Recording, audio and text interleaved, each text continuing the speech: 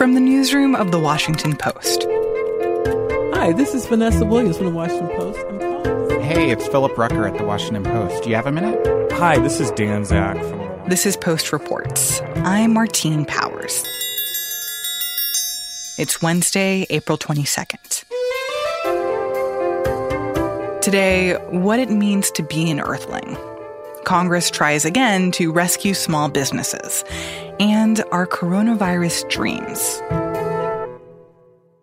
Today is the 50th anniversary of the first Earth Day. Science reporter Sarah Kaplan has been thinking about what it means to be a good citizen of the Earth in 2020. On April 22nd, 1970, millions of Americans went out into the streets for what was a pretty unprecedented demonstration in defense of nature. At the time, environmentalism wasn't really a concept that was widely acknowledged, and there was a pretty general practice of disregarding the effect of our activities on the environment. A unique day in American history is ending, a day set aside for a nationwide outpouring of mankind seeking its own survival. Earth Day. No to the earth! That's all right! That all motivated people to come out and protest for the environment kind of for the first time. And, at the time it wasn't intended to be a yearly thing, but, 1971 came and they went back into the streets. And, initially after Earth Day, a lot of progress was made. In the decade following that first Earth Day, America got the Clean Air Act, the Clean Water Act, the Endangered Species Act, the Environmental Protection Agency was established. But there are still some unsolved problems. There's some unfinished business from that first Earth Day. And now, 50 years later, I wanted to talk with people about what are the questions we still have to answer? What are the lessons we still have to learn? And from talking with activists and scientists and, people who make environmentalism their life's work, the thing that kept coming up is this idea that we still haven't really figured out how to live on this planet in a way that is respectful of the planet and the way the planet works, in a way that acknowledges our interconnectedness with other species, and also that acknowledges how much we rely on other kinds of life. We need to learn to be better Earthlings. Step one is to understand how the Earth works, what we come from. The rules that govern nature have been developing for 4.6 billion years, as long as this planet has been around, and we've only been on it, a few 100,000 years. And so understanding the processes that have shaped the Earth, the cycles, like the carbon cycle, right? It is a rule of nature, a rule of physics that you put more carbon into the atmosphere and it traps more heat. And the trapping more heat changes the chemistry of the ocean, and it changes the climate on land. And that humans have to sort of figure out how to adapt our lifestyles in accordance with those rules, not the other way around. And I think the other lesson is that the way things are now are not necessarily the way that they're always going to be. And this moment in the middle of this huge public health crisis that has really exposed a lot of our vulnerabilities, exposed a lot of inequality in our society, maybe it's a moment to think about how we want to be different. We all talk about wanting things to go back to normal, but what if there's something that's better than normal? What if we think a little bit differently about the world we want to create after this disaster? Maybe it'll be a world on which humans and other life can flourish more than we've done in the past.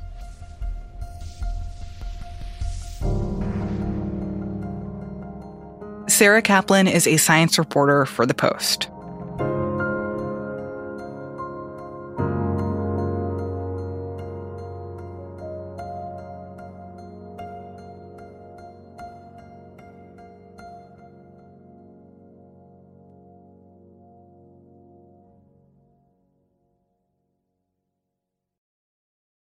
If you recall, just a couple of weeks ago, Congress passed the biggest rescue package in history, that $2.2 trillion CARES package.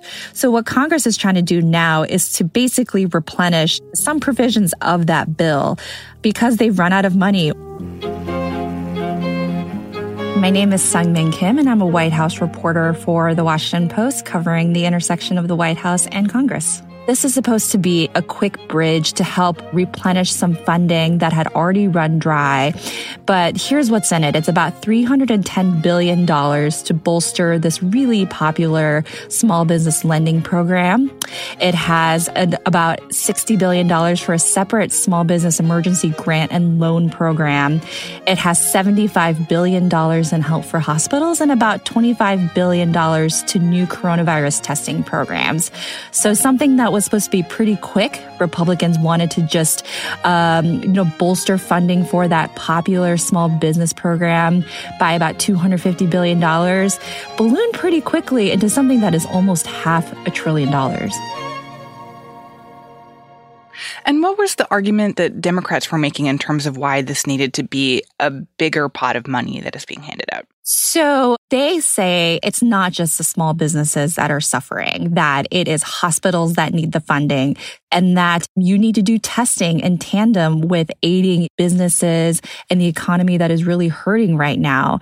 And they got a lot of pressure from Republicans for holding up aid for small businesses. That so-called Paycheck Protection Program actually ran dry of funding last week. Small business owners were no longer able to apply for these programs. But, Nancy Pelosi does have leverage here. She controls the House of Representatives. Democrats do control the House, and they do get some say here. And her and Chuck Schumer, the Senate Minority Leader, were united in the fact that it couldn't just be small businesses, that you had to expand it a little bit more, even if it meant that this popular small business fund ran dry for a couple of days.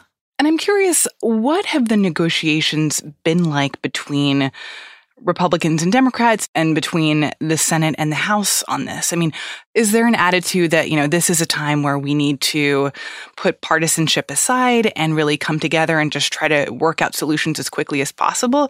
Or has this been kind of mired in the animosity in Congress right now? Well, I feel ultimately anything in Congress gets mired in some level of partisan animosity. And I think the first major package, that $2.2 trillion CARES package that passed last month, really was a moment where there were definitely partisan tensions, but Congress acted pretty quickly to pass the biggest rescue package in U.S. history. But this one, I feel, got a little bit more contentious because Republicans just could not understand why Democrats would not pass a straight extension, a straight increase in funding for a small business program that was so popular that so many businesses across the country had applied for and really needed that money. But Democrats sensed a couple of things here. First, like we said earlier, Nancy Pelosi does hold some leverage here. And second, I think there was some sort of an unsaid acknowledgement that there will almost certainly be future rescue packages, but it may not as be big and expansive as what Congress has already passed. So you just try to squeeze everything onto something when you have a legislative vehicle to move through Congress. And that's what Democrats did here. I think one of the really stark things that we saw with the Paycheck Protection Program when it was rolled out earlier this month was that it was just tapped out so quickly that within days, sometimes within hours, banks were saying, look, we've already handed out as much as we have to hand out. And clearly the need is so much more than the money that is available. So this new amount of money that's going to be put into this program, how significant will it be toward actually filling the needs and being able to make sure that every small business that is suffering right now is going to be able to get some help? Well, it's $310 billion, which is a little higher than the number that Republicans initially tried to pass. And Congress is definitely not committing to passing more just yet. But think of how quickly the money ran dry the first time. And there are so many other small businesses out there that will definitely be applying for these loans. And these loans turn into grants as long as these small businesses apply a certain set of criteria set by Congress. So that's why these programs are so popular. And $310 billion is a lot, but we have an economy that is suffering here where business owners need help maintaining payroll, maintaining rent, dealing with the supply chain, dealing with so many other business expenses that I would be floored if Congress didn't try to take another run at this or find other ways to help small business owners. This has by far been one of the more bipartisan, more popular provisions of the rescue package, which is also why it got kind of mired down in partisanship because it was such a universally agreed upon program by Democrats and Republicans on Capitol Hill. But, the Treasury Department and congressional officials will just have to see over the next several days, couple of weeks, just how fast this money runs out. I also think that it's interesting that one of the foundational ideas of this program or the way that it was supposed to work was that people just wanted the money to get out of the door as quickly as possible, to have loans be granted extremely fast, to have money land into small business bank accounts really fast. But I think part of the problem with that is that this money is just going out essentially to the people who can file their applications most quickly. And I think in some cases, people have been really surprised by the kinds of businesses that have been awarded this money. And in some cases, chain restaurants or energy companies or companies that are publicly traded and not necessarily the mom and pop shops that people are thinking about who are worst hit right now. And so it feels like this speed to get this money out the door also means that there's not an opportunity to just stop and take stock and say, wait, who actually needs the money the most? Like everyone is hurting right now, but who is hurting the most gravely? And there's not really a step in the process to assess that. I think you're exactly right. And first of all, that assessment, that oversight is made difficult by the fact that they're just not here. They're not having hearings. They're not meeting directly with administration officials obviously they're doing phone calls, but they're not meeting directly with people who are administering this program to really figure out problems. I've talked to a lot of senators who are fielding a lot of phone calls from their constituents, particularly small business owners, but it's not the same as being able to talk to them in person and being able to gauge what the problems really are. And I think that's another thing that Democrats pointed out in saying, look, we see a lot of flaws with this program. Let's take a breath and see what provisions we can add to maybe better administer this program. I mean, you mentioned some of the problems, Martine. Another problem that has been mentioned several times is that if you don't have some sort of an existing relationship with your bank, it would be much harder for you to obtain a loan through this program. There's definitely a desire on Capitol Hill to more efficiently run this program. We saw the stories about, Ruth Chris Steakhouse getting a loan that they eventually had to return. But again, just the physical act that they are just not here in Washington makes that so much harder as well to make sure all these programs are running efficiently. So what is going to happen next with this legislation? How quickly will this money actually be distributed to small businesses? And also, how is Congress going to vote on this? Or how have they been voting on this if they're not allowed to be in the same room with each other? So the Senate process was actually pretty easy. They passed it by unanimous consent. Senator Rand Paul, fiscal conservative Republican from Kentucky, did make some noise on the Senate floor on Tuesday to raise concerns about the mounting debt that Congress is putting on for future generations because of all these rescue packages. But any one senator can ask for a recorded vote, where everyone has to be on the Senate floor and, do the thumbs up or the thumbs down on whether they support a bill or not. And Senator Paul said he wasn't going to do that. He knows that the health risk that causes for people who are back and for senators to have to travel. That is less of a sure thing in the House, which is scheduled to take this up on Thursday. We're looking, they have been preparing their members to come back to Washington to actually vote on this bill. But how it's being done is being really tricky, too, because, being on the House floor breaks all sorts of social distancing guidelines. There's no way to be 6 feet from 400 other people on the House floor. So House leadership is getting creative in the ways that they could execute a roll call vote on the floor while adhering to these public health guidelines. Obviously, if Nancy Pelosi and the leadership had their way, they would be able to agree to it unanimously unanimously, where you don't have to bring in all these people back to Washington. But there are 400 some odd people in the House, and just corralling everyone to agree on such a massive package, it really is a tall order.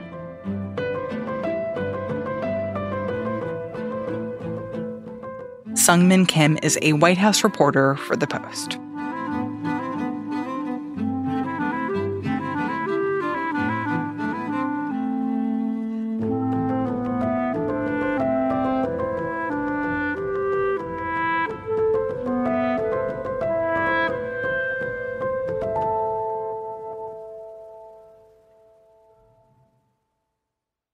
And now, one more thing from columnist Monica Hesse about why so many of us are having super weird dreams.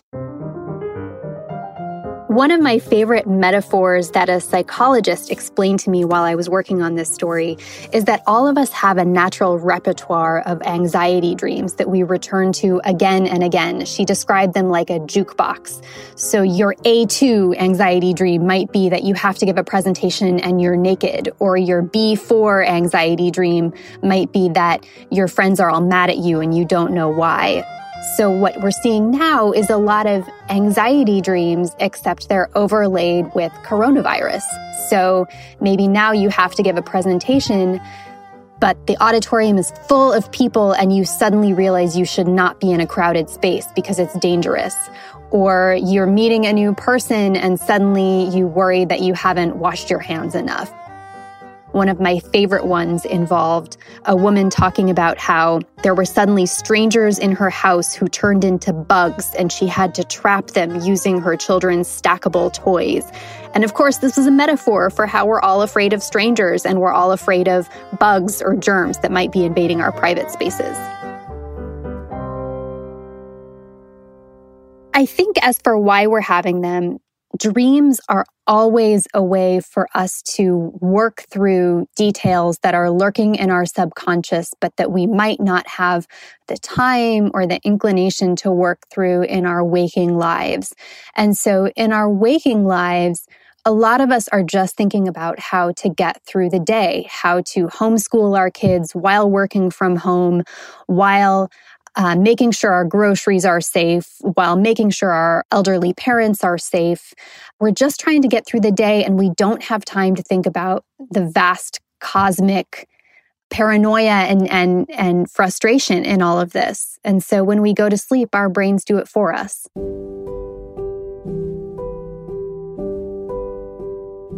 So much of our lives all of the time is having different experiences from each other.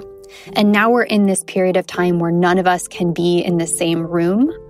But reporting this article made me feel like a lot of us are in the same bed because we are all having dreams that are really similar to each other in theme. And the themes are loving your family, wanting them to be safe, loving your community, wanting it to be safe. So we are all having dreams alone in our rooms, but we're having this national dream that is more like a nightmare, but also bringing us together in a way I hope we can retain some of that even when the nightmare's over. Monica Hesse is a columnist for The Washington Post.